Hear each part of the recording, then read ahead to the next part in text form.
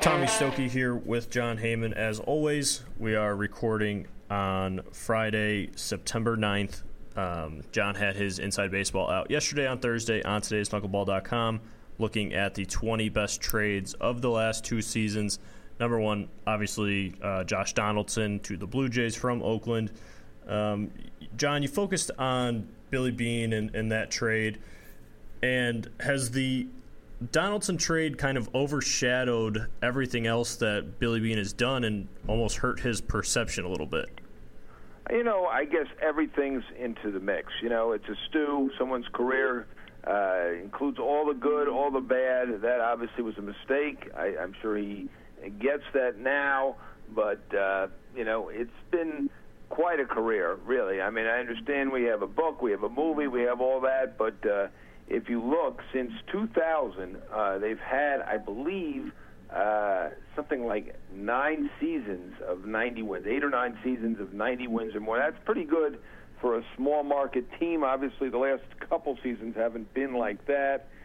You know, obviously this was a bad trade.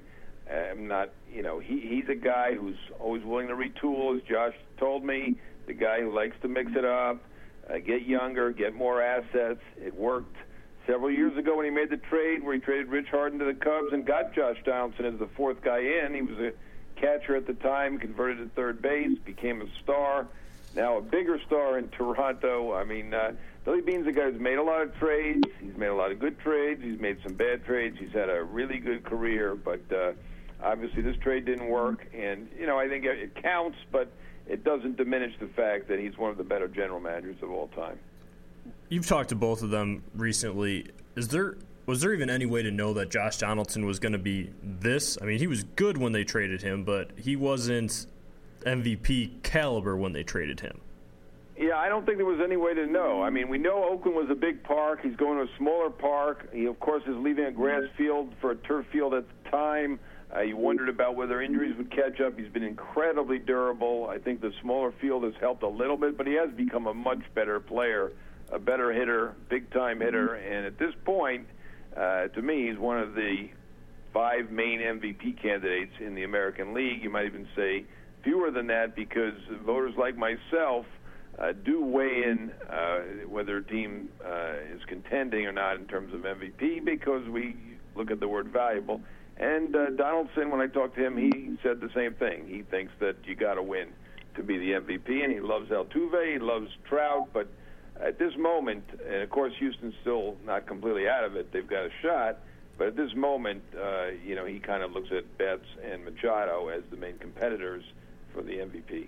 Yeah, looking at Donaldson's numbers right now, his last year in Oakland, he hit 29 home runs, hit .255, which was down from .301 the year before. His OPS dropped by over 90, so maybe there was a sign there, and then all of a sudden he shoots up to over 900 the last 2 years for OPS for the first time in his career. 41 homers last year, 34 this year. He's hitting closer to 300, so as bad as the trade looks now, it's hard to, I guess, remember that he wasn't this player when it happened. Right. Of course, I think the trade is decided afterward, and we still have time on this. Obviously, Billy Beane joked, I'm going to need Franklin Barreto to win 2 MVPs to make this trade look good. I know that was a joke. He's a talented, very young player, middle infielder, but I think the trade is fairly graded later. I think at the time, it didn't look as bad, but to me that doesn't make any difference. It really, what matters is how does it turn out. And of course, you could say that nobody knew that Donaldson would take this step forward, and you didn't know Laurie was going to take a step backward at the time. I think Laurie was in his early 20s. He had already been traded before, but now he's been traded a few times, and I think he's been kind of a guy who's gotten hurt a lot, kind of disappointed, has not lived up to the first year that he played, and I mean that happens. I mean he has just dropped off. So I think it's a combination of things. The main thing is that Donaldson became an MVP, may become a double MVP, but the Oakland part of that trade hasn't looked as great as they had hoped either at this point. Now, they got a lot more time. They've got a longer time frame because we're going to see on Barreto, he's still only around 20 years old. Yeah, and the other trade that I think brings some flack into this is a carryover is the acquiring Jeff Samardzija and Jason Hamill from the Cubs for Addison Russell and Billy McKinney. And if Oakland doesn't blow that wild card, that trade doesn't look all that bad. I mean, obviously we know what Russell is now, but they get into the playoffs. They have Lester, Samardzija. They have a good rotation. They have a good team. And if they don't blow it to the Royals, who knows what happens? And then I don't think that the Donaldson trade looks as bad. I think part of the reason why it looks bad is because it came after the Addison Russell trade as well. Yeah, I would agree with you. Right. At that time, he's getting 2 starting pitchers for 1 prospect. So, a lot of people loved Addison Russell, and he looks like he's going to be a great player. It was an all-star this year. I think he probably had something to do with the Cubs fans, but he's played really well in the second half. And, at this point, the Cubs are thrilled with that trade, obviously. And, Oakland can do some second-guessing, but to me that was a logical trade. They were going for it. They were taking a risk, and that's a typical Billy Beane trade, and I don't fault him for that. The Donaldson trade is when you can look at and say, I'm not sure why he quite did that. But you know what? He did the Harden trade. They got criticized equally for that trade. That trade worked out unbelievably well. They never would have had a Donaldson if they hadn't made that trade. And if you look at the record of trades, by and large, he's done very, very well. Obviously, as I said, a small market team winning 90-plus games a lot. It's not easy to do. So what's next for this team? I mean, they usually, even when they're rebuilding, they are still competitive. They're still around 500. This year, obviously not the case. Their elimination number is 1, not that anyone is counting. What's next for them? Are they more competitive next year? Are they going to take another step back by trading a guy like Sonny Gray? Sean Doolittle is another option that could be attractive in the offseason. Is it going to be a step forward where they're rebuilding on the fly but competitive again, or is this going to be one of the longer processes for Billy Beane? Yeah, I mean, they're in a tough spot right now. Billy Beane, I do think, is a very smart man, but they have a long way to go. This is the second year now where they're going to finish well below 500. Last year they were, I believe, close to 30 games under 500, something like 26 games under. Right now they're 19 under or so. I think they're in a tough spot because they don't have those kind of pieces to trade. Gray is coming off of a poor season in which he's had injury, and he may not get on that mound again. So I don't see how they can trade Sonny Gray. You cannot hope to get much back for Sonny Gray at this moment. He is very young. He is talented. He has a good track record, but coming off of this year, it did not look like there was really much action on Sonny Gray. I mean, young guy throwing hard like Archer not having a good year, there was a lot of interest. The interest in Sonny Gray was down. So I think he's going to have a hard time. I really don't see that many tradable pieces. The pieces that he had were the free agents, Reddick and Hill, and he's traded them for 3 pitching prospects. And obviously they have a good eye for prospects, and maybe they will develop. But I will be surprised if the A's can become contenders next year. Looking at a couple other rebuilding teams that are in somewhat similar as each other, the Philadelphia Phillies, they will presumably get younger with Ryan Howard probably declining his option. Carlos Ruiz gone, so all the old Phillies from the World Series teams are gone.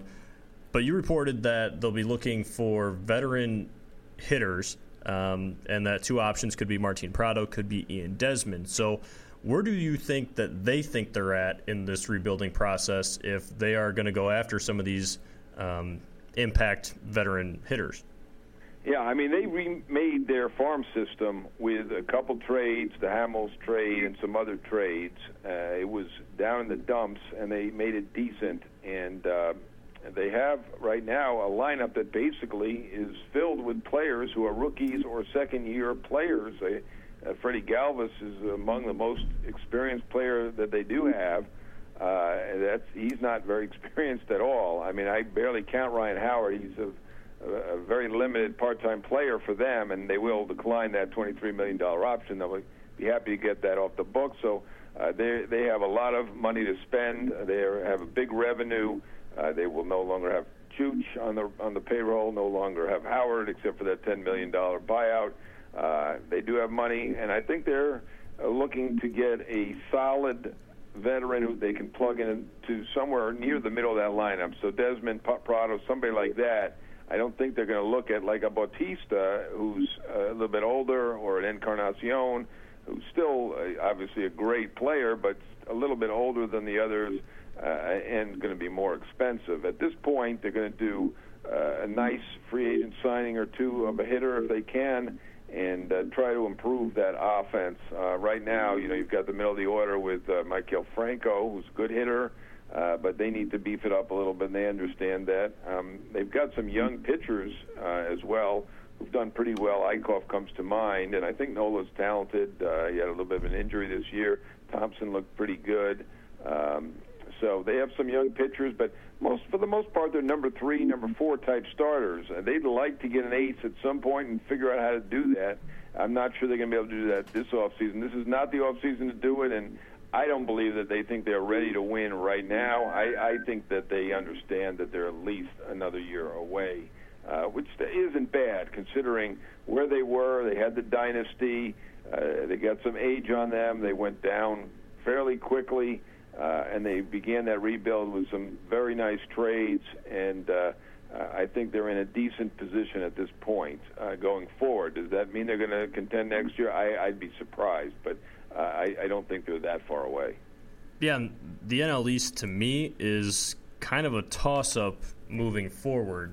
We have Washington, who they look like they're pretty safe to say that you can chalk them in as the team to beat in the division. The Mets, I still think if they lose Cespedes in free agency and don't re-sign him, that with some of the injuries that you don't know where they're going to necessarily be. And then the Marlins and the Braves, obviously. The Braves rebuilding. The Marlins, I don't think that they've established themselves as the top contender in the division. So if they get a guy like Desmond, if they get a guy like Prado, perhaps they can, either sneak into some kind of discussion. I know the teams with the second wild card now, they can talk themselves into being in it for a lot longer, and just something like that will be an optimistic step forward. Yeah, I mean, like I said, I think they're in decent position. I think they've improved their position quite a bit with those trades, and they can help themselves further with a free agent signing here or there. This isn't the year to go crazy in the free agent market. I think when the time comes, they may go crazy. I mean, you've heard Bryce Harper's name connected to the Phillies. They're a team that probably can afford him. I mean, there aren't going to be that many teams that can afford him. Obviously, the Yankees are the team most often connected to Harper, but I have heard the Phillies connected to him. So they can make a big splash at some point in time, but I think they understand right now they're not going to be able to compete with Washington, and certainly in the National League they're not going to be able to compete with the Cubs or probably the Dodgers or the Giants at this point. So I think they're going to tone it down a bit in terms of what their expectations are, but try to improve a little bit. They've improved a little bit from last year to this year, and if they can make another 5 to 10 game leap next year, I think they'd be very happy with that. The Phillies have had to dig themselves out from some contracts similarly to the San Diego Padres, who you mentioned that there's some frustration from the owner there. Obviously, year 1 of A.J. Preller didn't go very well, but year 2 has gone really well in terms of at least rebuilding on the field. There are some positive signs, but obviously not winning. Is there enough patience there that they're going to be able to see this through? We're going to see. Now, you hear good things about Ron Fowler, but we'll say he hasn't been the most patient owner in his short tenure. They did have Josh Burns. They made a change there, and then brought in A.J. Preller, who shook things up. Obviously, you're correct. Things did not go well in year 1. I think Will Myers has made that trade seem okay now. He had a very, very good first half, had a little excitement making the All-Star team and in the home run derby, but it's nice to have a slugger on the team. But the other trades turned out to be not worthwhile for a small market team and did not get them where they wanted to go. And I think they did the right thing to rebuild quickly and to extricate themselves from what they could. The James Shields signing was not a success, I'll put it that way. They did well to get out from half of the remainder of that contract. They got out from $30 million, a little bit more than that, of Matt Kemp. I think they did well there to get out from that. They got the draft choice for Upton. So, I think, they're on the right track now. I think A.J. Preller is well known as a guy who can procure young talent, particularly on the international side. They made a lot of international signings, and they seem to be going in the right direction. You do hear whispers, though, that there is a bit of impatience, a little bit of unhappiness. I mean, I think they made the right decision. I think they did pretty well extricating themselves. So, I'm not advocating any sort of change, either for Mike D, the president, or A.J. Preller, the general manager. You do hear the whispers, but to me, they're on the right track now. It didn't work out the first year, obviously. When you look at the Padres, the Phillies, and the Athletics, I would put the Phillies as in the best situation because they're certainly not close, but they're closer right now than those three. Plus, if you get one or two guys in free agency this year, set yourself up for a huge free agent in 2018. I think they're probably the closest. How do you see those three when comparing to each other on who's close and who's the furthest away? Yeah, I would agree with you. I think the Phillies are the closest. They also have the most money to spend. They're the one big market team of that trio. And, I think that the Hamels trade, while I rated that in Texas's favor as one of the top 20 trades of the last 2 years, as I said, Philly actually did pretty well with that trade, and they got a lot back. They love Jorge Alfaro, the catcher, who's got an 80 arm on the scale of 20 to 80. And they like him very much. Nick Williams, outfielder, is talented. And, of course, they got Eichhoff and Thompson and Asher. They got a lot of pieces in that trade. So they had the piece to trade. They made decent hay out of that trade, and they set themselves up, I think, decently. And they have the money also compared to the other two teams. I never put anything past Billy Beane, and I like what San Diego's doing. It looks a little bit longer term for me with the international signing. So I'm with you. I think Philly's a little ahead of Oakland and San Diego right now. Staying in the NL East, the New York Mets. A couple weeks ago, Terry Collins was on the hot seat in your column. I certainly don't think that that's changed now that they've competed them or played their way into contention and currently in a wild card game somehow. Is making a wild card game and losing, is that enough to save Terry Collins' job or change whatever perception there is there, in your opinion? Yeah, I think it's going to be difficult to fire Collins if they get in even as a wild card. It's a miracle considering they're doing this without Matz now. Matz pitched for a while and did pretty well considering he had an elbow situation going on. And without DeGrom now, they've got really guys that nobody thought were going to come in and pitch as well as they have, in Lugo, Montero, and Gazelman. And really the whole team is kind of gelled, and everyone's feeling pretty good about themselves. So right now I would say if he makes the playoffs, it's just hard to envision them firing Collins. If they do not make the playoffs, I think all bets are off there. I think Collins is clearly on the hot seat. I think that, as Sandy Alderson said in his book a couple springs ago, that he was pretty seriously considering making a change, but he was really out of his hands, and that meant the owner did not let him. But I would say at this point, Collins does have a year to go on his contract. You got to give him credit for the way they've rebounded here. But if they're not a playoff team, I think he's in jeopardy. If they do make the playoffs, I think it's hard. I think it'd be hard to fire him. They hold the second spot right now, half game up on the St. Louis Cardinals.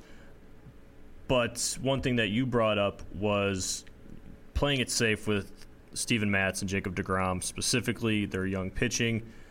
Can they afford to play it safe? And this is where Terry Collins is in an awkward spot. If it's thinking long-term and he knows that he's going to be here for long-term, he can say, I guess I don't know if it's his decision or not, but he can say, you know what, we need to save these guys. for the future. But if he knows that he has to make the wild card game to save his job, maybe it's we can squeak 6-7 innings out of him or a start or two out of him down the stretch. Can they afford to bench these guys? Can they afford not to bench these guys?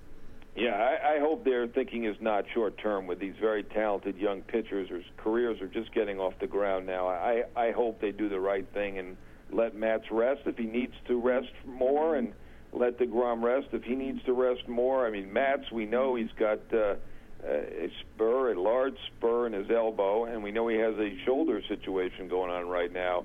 DeGrom has got something happening with his elbow. This is a guy who has had Tommy John already. These are two guys who have not even made it to arbitration. Not that money is everything, but haven't even made it to arbitration.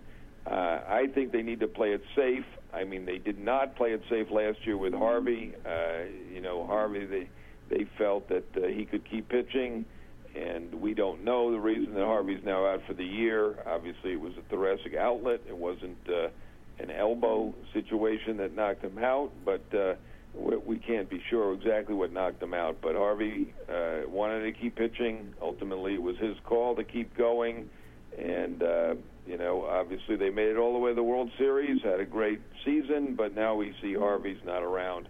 I'm hopeful that they do the right thing here. To me, they don't have a World Series team at the moment. Without them, or even with them diminished. They're not necessarily going to be themselves. So these other guys have pitched well. I'd continue pitching Gazelman, Lugo, and Montero. Maybe it diminishes their chances a bit. I don't know what their chances were anyway with Matz not really himself and DeGrom really not himself. I hope they play it safe. I think that's the right thing to do. Yeah, what I would kind of compare it to is if you're the Mets and you sit down and say, you can't realistically say that we have a chance if we're the Mets to beat the Cubs, beat the Dodgers, beat the Nationals, beat pretty much anyone in a 5-7 game series. So I would look at it as like the Pittsburgh Pirates, who it's not a rebuilding year by any means, but they understood that, okay, this year we might not quite be there, so let's look for 2017, where we don't have to tear everything down, but we're going to play things safe here and there. We're going to try this here and there and look at it that way. For the Mets, you don't have a team that's going to do damage in the playoffs. I know that you're here now if the season ends today, but with those two, play it safe. If they need the rest, give them the rest. It's not worth it to push them. Try out these other three and see what you have there. And if you make the wild card game, great. If you don't, oh well, because your chances in 17, 18, and 19 are certainly a lot better than 16, in my opinion. Right, and I just don't know that Matz and DeGrom are going to be really anything close to their full selves anyway, even if it's not like risking their long-term career. Are they going to be that much more effective than Gazelman, Lugo, and Montero? I mean, Gazelman, Lugo, and Montero have been better than the recent Matz and the recent DeGrom, the diminished DeGrom and the diminished Matz. I don't know that they're going to be that much better with Matz and DeGrom. They're better names. They have more talent. They're going to have better careers, presumably. But I just don't think that throwing them out there, not at full strength, necessarily even helps them for this year and could hurt them for long term. So I'm in favor of playing it safe. I'm not always in the majority there. I agreed with the Nats playing it safe with Strasburg. It worked up until this year. We'll see on Strasburg. He's obviously had a setback. But, I think a guy's career is more important than a couple games, and especially a couple games where a guy's not going to be himself. Yeah, and you have to look forward to the future because you have a left-handed power hitter in the system now in Tim Tebow that might be their savior down the stretch. So with Tebow, obviously there are plenty of thoughts and opinions. First, are the Mets sincere in signing him for baseball reasons? Well, I think they'll take it if he can play baseball. I mean, I do think they saw enough out there that they feel there is some chance. Now, whether that's a 1 in 5 shot or a 1 in 100 shot, as I think it is, I'm not sure. I can't get inside their heads. I saw the clips of him playing. It looks to me like he's a pretty terrible outfielder. and he looks like he has a decent swing and definitely some power. So I don't know. He looked to me like an American League player based on what I saw, but maybe he can learn to be serviceable in left field. It doesn't look like he's, believe it or not, going to have the arm for right field, even though he was a quarterback, or probably the speed, even though he was a great running quarterback for center field. It's a different animal playing baseball.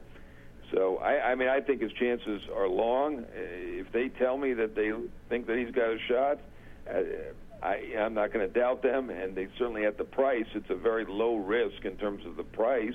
And at the very least, he is a guy with exemplary character, and he's going to help in the clubhouse with these young guys in the minor leagues. So that certainly has a value. The publicity has a value. And, if it's a 1 out of 10 shot, and I think I'm being unbelievably generous there, that has some value as well. So, I don't blame them for signing him. My understanding is there were at least 5 teams in the mix, probably for a variety of these reasons, including the publicity, including the character, all of that.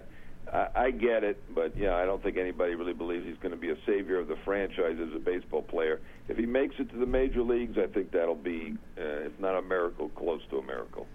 Is it a big deal that he's not leaving the SEC network this year, that he's going to be taking days off? I know that yesterday it was reported by Colin Cowherd on his show that he said the Mets were the only team that were going to allow that. Whether or not that's true or not, is leaving him taking time off the instructional league or wherever he's going to be, is that a big deal? Not to me, because I don't think he has much chance to make it anyway. So, he's there for the character and the publicity. So you're going to still get his good character when he's there, and you're still going to get the publicity. In terms of making it, like I said, I think it's an incredible long shot anyway. I do think that going to I believe him that he loves baseball, but if he's going to do TV too, I don't think he's putting in the 100% effort, or nor can anyone claim that this is 100% effort in terms of making it as a baseball player. He should do what the other guys do and work on their schedule, in my opinion. Yeah, I think that's been the first kind of black eye from his perspective on it, that, if he wanted to play baseball, go for it. If you want to try it, go for it. If you have the resources and the, obviously he does to get a showcase and try out. It's not his fault that anybody went to that everybody went to the showcase. It's not his fault that somebody signed him. I know that there are a lot of minor leaguers right now on Twitter.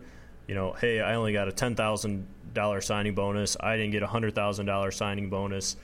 Well, it's a different animal when you have one team and you're drafted. You're worth what somebody's going to pay you, in my opinion. So, right, that's capitalism. And, yeah. I can understand having those feelings. It's not really worth putting them on Twitter. That's the way the world works. These guys in the minor leagues are very young. That's capitalism, no matter what you think of it, and I certainly understand it. I didn't like when I saw that he was selling bats with his autograph for $125, $175, but I guess somebody could tell me that's capitalism too. But the selling of the bats, the TV time away, it doesn't add up to me that a guy's putting in all his heart to making it as a baseball player. He's hedging his bets to some degree, and you know what? I can't blame him for hedging his bets, because to me it's 100-to-1 shot or more that he ever really contributes anything at the major league level. If I'm a minor leaguer, I want him on my team, because I don't know if it's going to bring one more scout or 30 more scouts. Either way, it's going to bring more eyes. And if that gives me a better chance of being seen, I'm all for it. Bring Tim Tebow to my stadium so people can see me. I think that happens often where guys are going to see one player and it's, well, wait, this guy actually caught my attention. So I think it's good if he's on your team and you're a minor leaguer. Yeah, that might be so. I'm not sure who the guys complaining are. They're probably not the guys on his team. Right. They don't want to be facing Tim Tebow and saying, I'm the guy who just tweeted you didn't deserve the $100,000. Minor league is big, though, so I'm sure it's guys on other teams, and right. Probably not guys on the Binghamton Mets who are ripping them by Twitter. Enough Tebow for hopefully the rest of the season. Looking at some quick hitters across the league, across from your column, Ryan Braun and Yasiel Puig were discussed between the Dodgers and the Brewers in a trade. In your opinion, who gets traded first, and do the Dodgers need to trade Puig more than the Brewers need to trade Braun, or I guess which team needs to trade their player most? Well, I mean, you could say the Brewers because Braun's still got that $20 million a year salary, and if they really want to remake their team and loosen up some money, you could make the case they need to trade Braun more. I think he's performing at that level. I think it's just the injury history and all the history is the reason that he was able to clear waivers, and the Brewers are willing to pay a little bit of it down, but not too much. And I kind of understand that because he's still a very, very good player. Now, Puig was claimed, as we know, by at least 3 teams, the White Sox and the Orioles as well. So he's worth less than his contract, no matter how badly he's doing. I mean, he had a poor first half, and at least 3 teams claimed him. Braun had a great first half, and nobody claimed him. But it's about the money. So for the money reason, I do think that the Brewers probably need to make the trade more. Puig isn't. The Dodgers don't need that $6 million a year. Not a big deal to them. They'll have a kind of a test run here again for the last month to see if he can get along in that clubhouse, because that certainly was a big issue. And if he can't do it again, if there's any red flags again, they're going to need to trade him as well. But if he was getting along in the minors, he was playing well in the minors, and obviously Josh Reddick was not doing the job for the Dodgers for the most part, and they felt that they needed to bring him back. So at least it gives them an opportunity to see whether he can coexist with the rest of the team. And if he can't, maybe he will beat Braun to the trade block. Is Puig all signs positive so far in L.A.? So far, we haven't heard anything negative. He's only been there for a few days, but it certainly was positive in Oklahoma City. He had that first day where he seemed to have a nice party for himself, but after that, he settled down. He did not get along with any of the players before. Things were not good. And when you're got an OPS of 700 instead of the 950 or so that he started with, that all becomes a problem. So, you know what? If he does one of the two, if he behaves great, or he gets his play back, maybe not to 950 OPS, but to 850, either one. If you have an 850 OPS, you can be a little bit of an issue, but you can't be an issue and have a 700 OPS. He's got an opportunity here. He's got to do one of the two things, either behave or hit. In the American League wild card race, Toronto is currently first. They're a game back of Boston, a game ahead of Baltimore. You have Detroit a game back, Yankees 2 games back, Houston 2.5 games back, Kansas City still a prayer at 4, and Seattle 4.5. I guess which of those two teams, or which two of those teams do you see making it, and which one could be the most dangerous? Yeah, I'm going to say Boston and Toronto make it, and then I'm going to go with Baltimore, kind of confounding some of the critics. A lot of people think Baltimore's going to fall down, but I'm going to go with the AL East, getting 3 teams in there, and the Yankees are still in there as a miracle. Great job that they're doing to stay in there even after their big sale, and a Detroit threat. They obviously have some big names, and they've done a nice job. Kansas City, 2-time World Series entrant, has come on in the second half as well. It's a tough one. National League is a little bit easier. Teams aren't playing as well. There aren't as many of them involved. It's difficult in the American League. There's a lot happening. I still think at this point, Houston, Seattle look like long shots. Too many teams to climb above and have to play too well to get there. Yeah, I said earlier this week that I thought if Houston could survive their 10-game stretch against the Indians, the Rangers, and the Cubs, and so far I think they're 500 on that. I think they won the first 2 in Cleveland and lost the last 2. But if they could survive that, their rest of the schedule is easy enough that I think that they're dangerous if they make it, although now having to jump both Detroit, the Yankees, and one of the AL East teams without Dallas Keuchel, who knows how long he's out for. No Lance McCullers back yet. That looks more and more of a long shot, but their schedule is favorable, and they can still score. But doesn't look quite as good now, needing to jump three teams. Yeah, they get up to a terrible start, and they're got some great young players, as we know, in Altuve and Springer and Correa. Great triumvirate, but to me, I don't think they're quite as good as a couple of the other teams, or they have not played as well. The schedule does matter, although it matters more in the National League, where the Mets have a ridiculous schedule with Atlanta, Philly, and I don't know how they got Minnesota thrown in there, but I guess that's fair because they have played Detroit and Kansas City, so they've played the tough teams in that division. But that's the league where the schedule is really going to factor in, because that Mets schedule is really a joke at this point. I don't think Houston's schedule, from what I recall looking at it, is quite as favorable and is quite as big as advantage it's going to get them in. But, if you're 2-3 games out at this point, you obviously have a shot. The team that Houston can't beat this year is the Texas Rangers. They have the best record in the American League. But the reason why I think the Indians are going to be the team to beat when it comes to playoffs is because of their starting pitching. And because Texas kind of reminds me of the Cubs last year, where last year for the Cubs, outside of Lester and Arrieta, they didn't have a number 3 guy. Right now it's Yu Darvish and Cole Hamels, and Texas is searching for that number 3. How concerned should the Rangers be?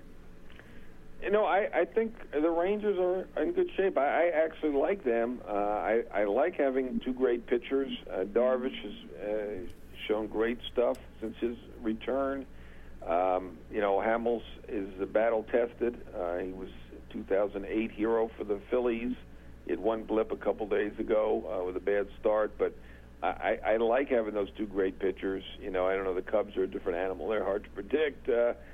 Stuff happens. It doesn't bother me that they're not quite as deep as maybe you think the Indians are, but to me the Indians have a lot of youth, and the innings could catch up to them more than it would with Darvish or Hamels. I think Salazar weighs about 150 pounds, and maybe 170, I don't know. Real thin guy. I'm not sure how he's going to hold up. I mean, Tomlin, I think at this point is really tired. Bauer not pitching quite as well now. So, I think they're pretty heavily going to rely on Kluber. I'm not discounting the Indians. I don't know, maybe I've been a little bit slower to believe in the Indians than other people have over the years, and they have proved me wrong this year by having a very nice season. But, I would go with Texas over Cleveland in the American League. And maybe Danny Salazar is that X factor as innings pile up. He can be that third guy for the Indians behind Carrasco and Kluber. But if he doesn't hold up, then they're pretty much in the same boat as Texas. So that is a good point. Yeah, I think so. In Texas, I love their hitting. I mean, obviously Lindor and Kipnis and the Indians have hit very, very well this year. And Texas is without Chu, probably until mid-October if they get that far. But I got to like the Texas lineup with Beltre and then adding Beltran and Lucroy and Odor. I like that team. Bigger surprise in New York, Mets-Yankees. I know we touched on this a bit last week, but now the Yankees are 2 games back, and the Mets are actually in the wild card. Shocking. I don't think anyone would have thought either one of these teams, the Mets due to the injuries, the Yankees due to the trades. I mean, the Yankees said they weren't waving the white flag when they traded Chapman. We bought that. They said that when they traded Miller, we bought that to a degree. And then when they traded Beltran, who was by far their best hitter and really their only great hitter in the first half, it was a little harder to believe. But really, calling up Sanchez, he's kind of taken the place of Beltran there. The other guys have kind of loosened up, taken a step forward. You've got Gregorius and Castro doing very well for them as well. They've got youth in there. They've got young arms, the bullpen, so their drafts have looked a lot better. Damon Oppenheimer, good job there. They really kind of meshed and done a spectacular job. But it's a shocker that they're still there, and it's really equally a shocker that the Mets are still there without Matz and now DeGrom and all of the injuries that they have had. I mean, basically, all of their position players have been hurt to some degree, except for Granderson. And now you've got Walker joining Wright out for the year. Darno had been injured earlier, as Drubal had been injured. Duda, I don't know, hoping to come back. I don't see that. He's been out with a back injury and kind of taking some BP in Port St. Lucie. He's got no minor leagues to warm up at, so I think that's a long shot. I mean, the injuries, the trades for the Yankees, it's a miracle that either of these teams is in it. And the Mets are not only in it, but they've got the position right now, and they've got that ridiculously easy schedule. So right now the Mets have, you would say, an advantage over St. Louis and probably San Francisco, which has struggled and doesn't have quite as easy a schedule as the Mets. This weekend, San Francisco is in Arizona, the Mets at Atlanta, and St. Louis at home against the Brewers. So all three of those should have the advantage there to keep it close outside of this weekend. When you look at the Cubs, they are going to clinch before anybody else, obviously. Is there a real concern, scale 1 to 10, where is your concern level that they clinch, I guess, too soon, and then all of a sudden they're going to have to flip a switch at the end of October and say, okay, these games matter now? 2. To me, that's not a big deal. I mean, they've been the best team. They have great young players. They have excellent pitching. Their defense is excellent. Their hitting is excellent. I mean, they have a great team. They should be the favorite. They are the favorite. Now, does that mean they're going to win? Not necessarily. Obviously, we saw Seattle win 116 games in 2001. Got eliminated, didn't make it. No guarantees. It is kind of a crapshoot. I do think the history is a little bit of a burden. They say it's not, but I'd say it matters to some degree.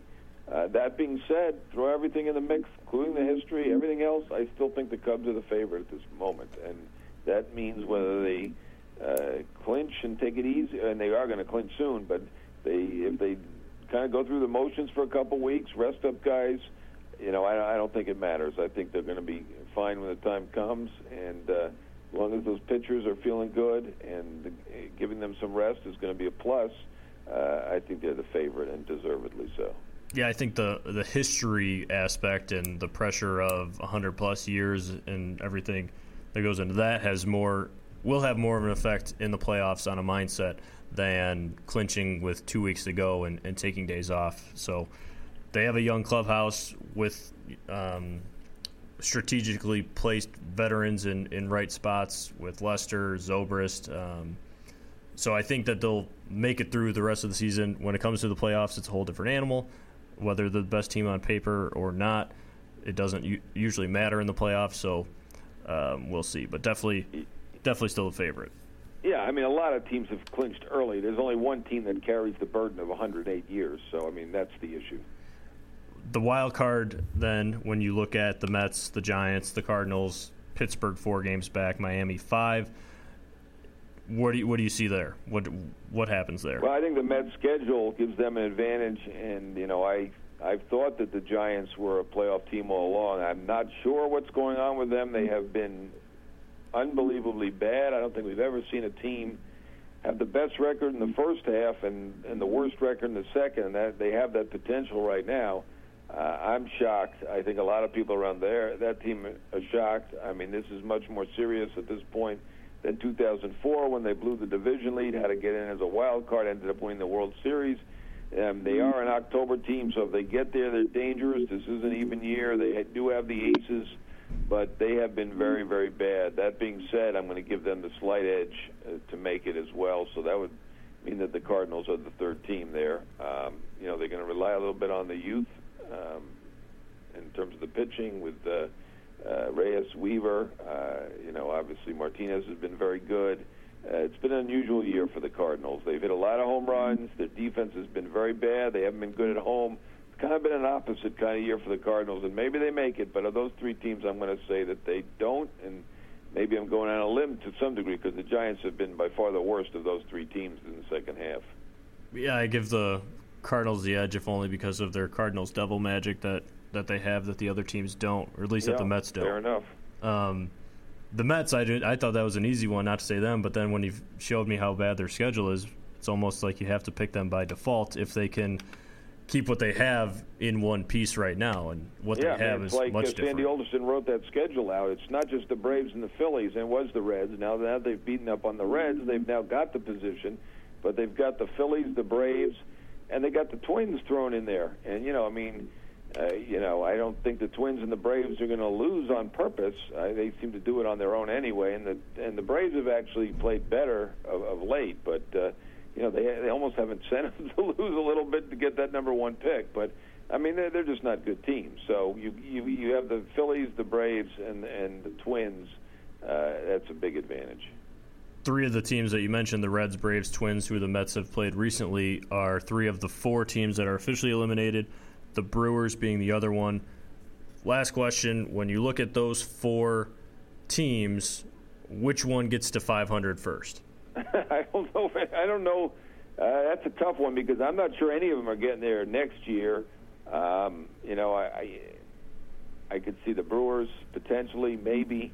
We'll see. I mean, they're going to make some more trades. They're going to trade Braun. I don't know that any of them do. Long term, I like the way the Braves are set up with this real stockpile of pitching that they've got at the A level, the AA level. They've got pitching all over the place between Fried and Newcomb and Toussaint and Allard. I mean, and that's just a few of them. They've got about 15 to 20 great young pitchers. And I think they're going to have a good up the middle, and certainly Dansby Swanson has looked pretty good and justifying that he was the number one overall pick. I don't know that he's going to be Derek Jeter, but I think he's going to be pretty good. Freeman has hit great lately, and he's a real good hitter. I think setting up for the future, long term, I love the Braves. To pick a winner quickly from any of those teams, I don't see it happening, but, if I had to pick one, I got to pick one. I'll go with the Brewers. Yeah, the Brewers and the Reds are tough because of their division. The Twins were almost at 500 last year. Surprisingly. Well, they were better than 500 last year. So, you could say, well, look, they have a similar team. Well, why can't they get to 500? But they were so bad this year. I mean, that's almost a psychological blow that the way they played this year. They do have some young players. I don't think they have pitching, though. You need to have some pitching to be at least a 500 team. I don't see it there. And you don't know what's going to happen with the turnover and the new management there. Well, I'm assuming they're going to be able to pick somebody good. But does that mean they're going to turn it around quickly? I don't know. Good and miracle work are two different things. Either way, it doesn't look good for those four, at least in the immediate future. Near term, right. Near term. Long term, I do like the Braves very much. They have a lot of good young pitching. And, Brewers are making some strides. So check out John's story on todaysknuckleball.com every Thursday. Inside Baseball, notes on all 30 teams. He has his rankings up for the 20 best trades in the last 2 years. I know people were asking where the Russell trade was. That wasn't the last 2 years, so that's where that was. There were a lot of great Cubs trades. They were just outside of 2 years, though. They made them all in short order, right? I mean, Arrieta was an unbelievable trade as well. I mean, they had 3 or 4 that I looked at, but I just gave it 2 year was my term on that. So we will talk next week. We'll be on iTunes soon. I'm just the messenger. Quit asking me when it's going to be up, everybody, because I don't know. I'm just the messenger. But it'll be soon, and we will do this again next week. Thanks, John. All right, Tommy. Thanks.